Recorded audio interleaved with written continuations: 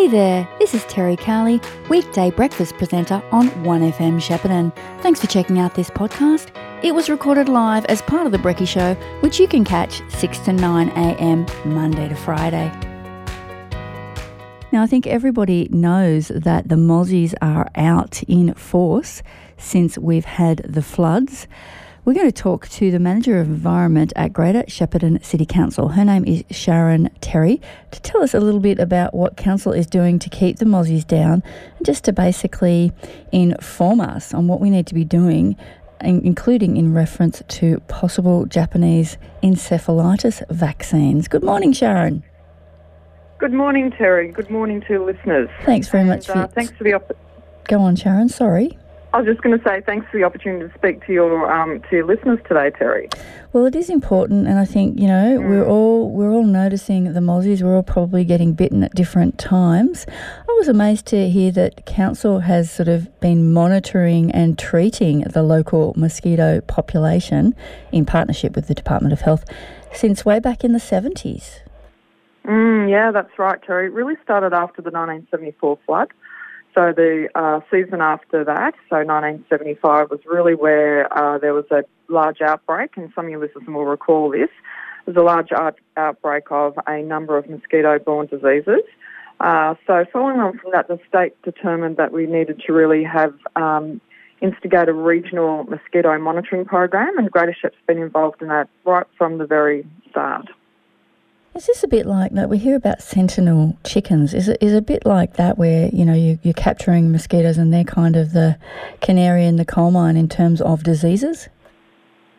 That was an early form of the monitoring program, Terry. So there's a couple of elements to that program. So it's monitoring and surveillance, we call it.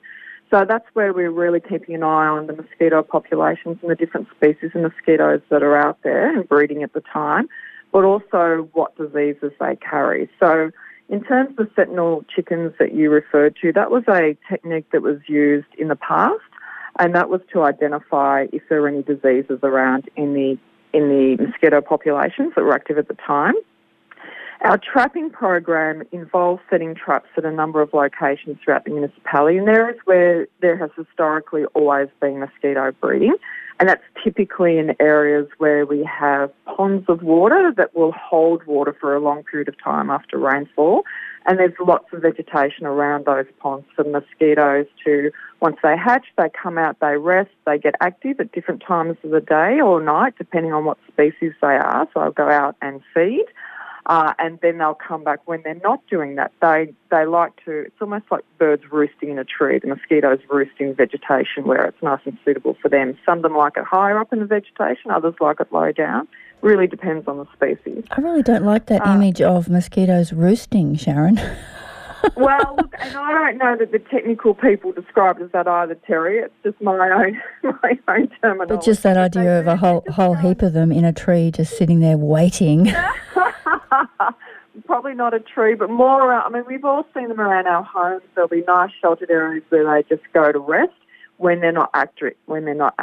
So they love warm ceilings in places like bathrooms. Yes, they do. They love hanging out under eaves as well. But if you've got ferns around or nice, beautiful gardens around your home, that's another area where they like to hang out as well. So, part of our trapping program is we have specifically designed traps. Mosquitoes are attracted to carbon dioxide, so our breath and animals' breaths, and that's what attracts them to us, know that they can come to us to feed. And of course, only female mosquitoes feed on us. They need blood to move to the next cycle of laying eggs. So is it only the girls that are biting us? Yeah, it's only the girls. Jeez. Yeah, I know. Well, but they have the important job of carrying their eggs, so like all females do. So So we have these traps. They attract the mosquitoes to them. We trap them. So we put them out one evening, and then we go and collect them the next night. Normally we do that during the normal mosquito season, so around November to April. This year, however, because we had the Japanese encephalitis virus outbreak at the start of this year, and we've had the La Nina conditions, the department's asked us to continue on that monitoring program right throughout the whole year. So we've been trapping and monitoring mosquitoes all through this year, right through the winter season, which we don't normally do. So once those traps are collected, we bring them back here, we do some identification ourselves, and then we send the traps down to Melbourne. And the Department of Health have a entomology lab, and they then do the technical identification of exactly what species they've found and if any of those species seem to be carrying disease. I was amazed that there's 25 species of mosquitoes and there's so many different diseases as well, isn't there? Yeah, it's actually a fascinating area, Terry. So in Australia, there's around 400 species of mosquitoes. 400? Oh my God. Yeah, I know.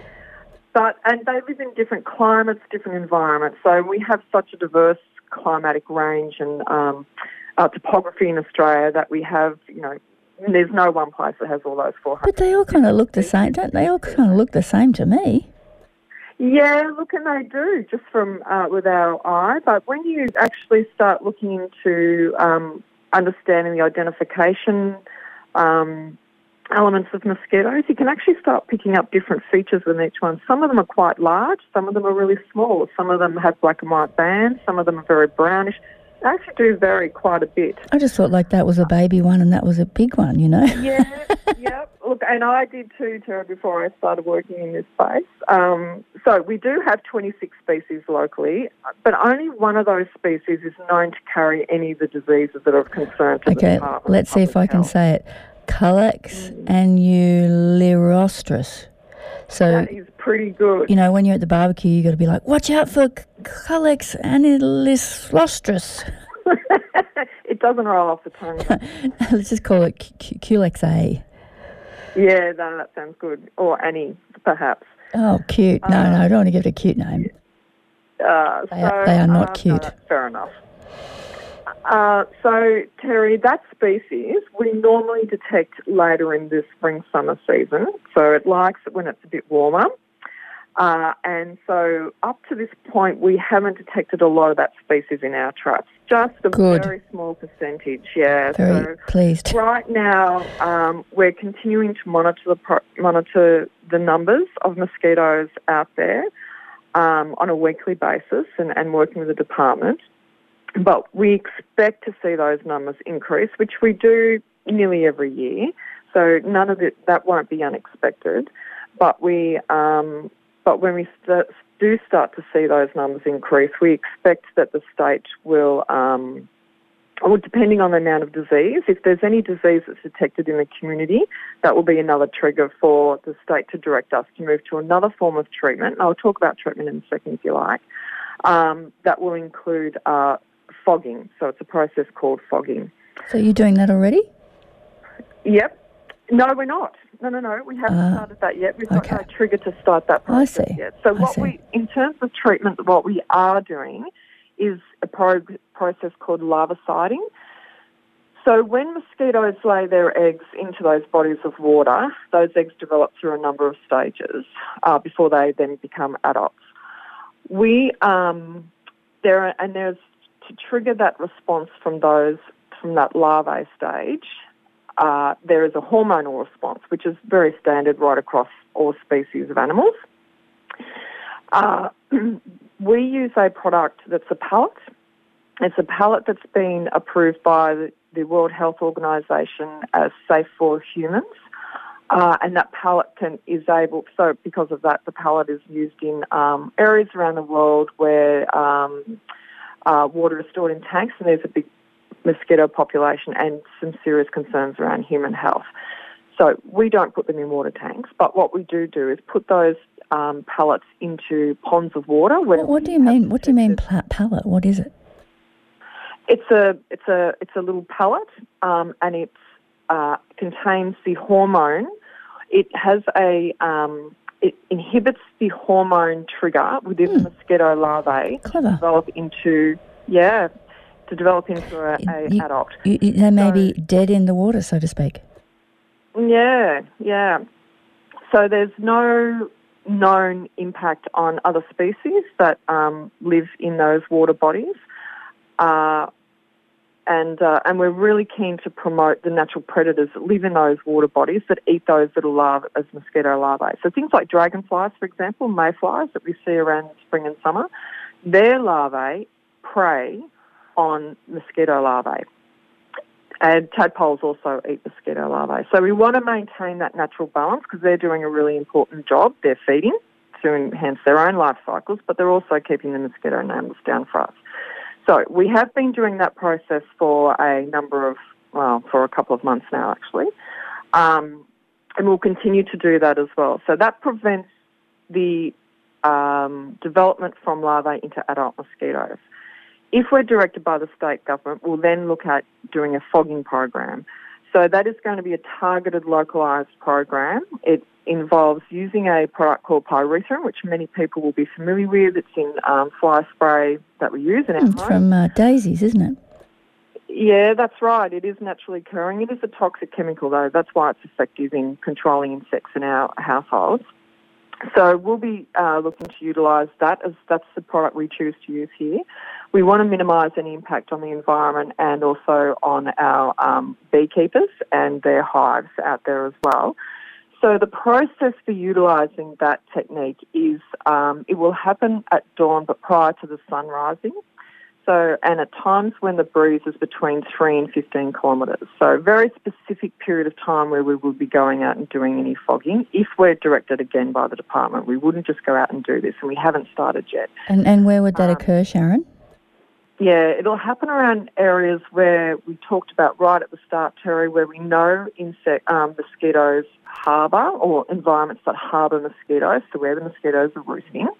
And where there's a breeding site as well. So it'll be on public land, either council land or Crown land, and areas where water is sitting and has sat for a while, and where we know that there are mosquitoes. So we're also looking to target the impact on the community. So it'll be areas where there might be some interface. It could be residential areas are close by, or there could be areas where people are known to congregate. So we're running up against time, Sharon, but we need to cover the, there's lots of different diseases that mosquitoes can spread, but there's most concern at the moment, as you mentioned earlier, Japanese encephalitis. Who should be getting vaccinated against this at the moment? At the moment, there's some eligibility criteria that's been provided by the state. So there's a number of councils, and Greater Shepparton's one of them, that are eligible for the vaccination. It's for people who live or routinely work in our municipality and that spend a significant amount of time outdoors, so 4 hours or more outdoors, and that's for unavoidable work, education or essential activities. People who have been directly impacted by the floods, we're also really keen to come forward if they'd like a vaccination as well. And people that are involved in outdoor recovery efforts, that's winding down, of course, or live at work in a piggery. Okay, and so where do they go to get this? I know that the vaccination hub was giving JE jabs, but of course that's closed now. So where do people go? Yeah, well, Council is running some clinics, so we've run 3 so far. We've got another 4 coming up. Jump onto Council's website to make a booking. And some pharmacies and GPs are also offering. Recommend calling your GP just to make sure that they are offering that vaccine. And I'd also suggest people just jump on the GV Health website as well and just check what their availability is and if they're still providing the vaccine. So you wouldn't advise someone like me, who spends most of my time indoors at a computer, to get a JE, well, I'm not saying it's not your advice, I realise it's the state's advice, but the state's advice at the moment would not be that someone like me, for example, should get a JE jab. Yeah, that's right, Terry. Really, the vaccination supply is very limited this year, unfortunately. So we're really trying to target those people who are most at risk of potentially contracting Japanese encephalitis. Fair enough. But the key Can I just say, Terry, the key thing is though is to avoid getting bitten. So do everything obviously. you can to avoid getting bitten. There's obviously all the normal obvious things, mosquito repellents, etc., etc. But one important point is removing stagnant water. One cute little point I saw on the press release from council was empty children's wading pools. Yep, that's understandable. But keep fish ponds stocked with fish. So if you are going to have those ponds, make sure the fish are there to eat the mosquitoes. Yep, absolutely. Makes good sense. All right, thanks so much for your time, Sharon. Really interesting to talk to you. Sharon Terry is the Manager of Environment at Greater Shepparton City Council. Thank you, Sharon. Thanks, Terry. Have a great day, everyone. SDP Tax has been your trusted local accounting firm and has been proudly helping people just like you across the Goulburn Valley and beyond for over 2 decades. Are you happy with your accountant? Are you certain that you are receiving maximum tax deductions? Call SDP Tax on 1300 436 829 and start a conversation today. SDP offer a maximum deduction guarantee. That's right, SDP guarantee that they'll find you the greatest deductions possible with no upfront fee charged. What are you waiting for? Call today. There is no business too small. Call 1300 436 829 or visit www.sdptax.com. 1FM sponsor. Are you looking for that perfect but unique Christmas gift for your friends and family? Why not get them an ultrasonic mosquito repeller? In a year where the mosquitoes have taken over, you can give the gift of no mozzies to a loved one. Stock's limited, so order now. Having the family over for Christmas lunch or friends for a New Year's Eve party? Get your house sprayed for mozzies and spiders now so you can enjoy a bug-free party. Spray bookings before Christmas are limited, so call now. Jason's Pest Control, 1800 599 699. 1FM sponsor. Daryl here from Aussie Ag Supplies. Just a quick message, re-tractor parts for many brands of tractors. Most of you good listeners know the brands of parts we carry. Over the busy times ahead, if you need new or used tractor parts, call Aussie Ag. Our stocks are large, plus glass doors, etc. Our wrecking stock of tractors is growing along with used tractors and machinery. Call Daryl on 0428 235 1000. I'll repeat that, 0428 235 1000. Make your Christmas super special this year with our sponsors Focus Cards and Gifts in the new look Maud Street Mall. A huge range of Christmas gifts including willow tree statuettes, new Woodwick candle scents, Bramble Bay candles and lots of Kris Kringle ideas in store right now. Make your gifts super special with our great range of wrapping paper, gift tags and all the trimmings. There is also a massive range of Christmas cards for all your family, friends and colleagues in store. Get in early for the best selection. Call us on 582 11813 or check us out on Facebook or Instagram. Station sponsor. You're listening to a 1FM podcast.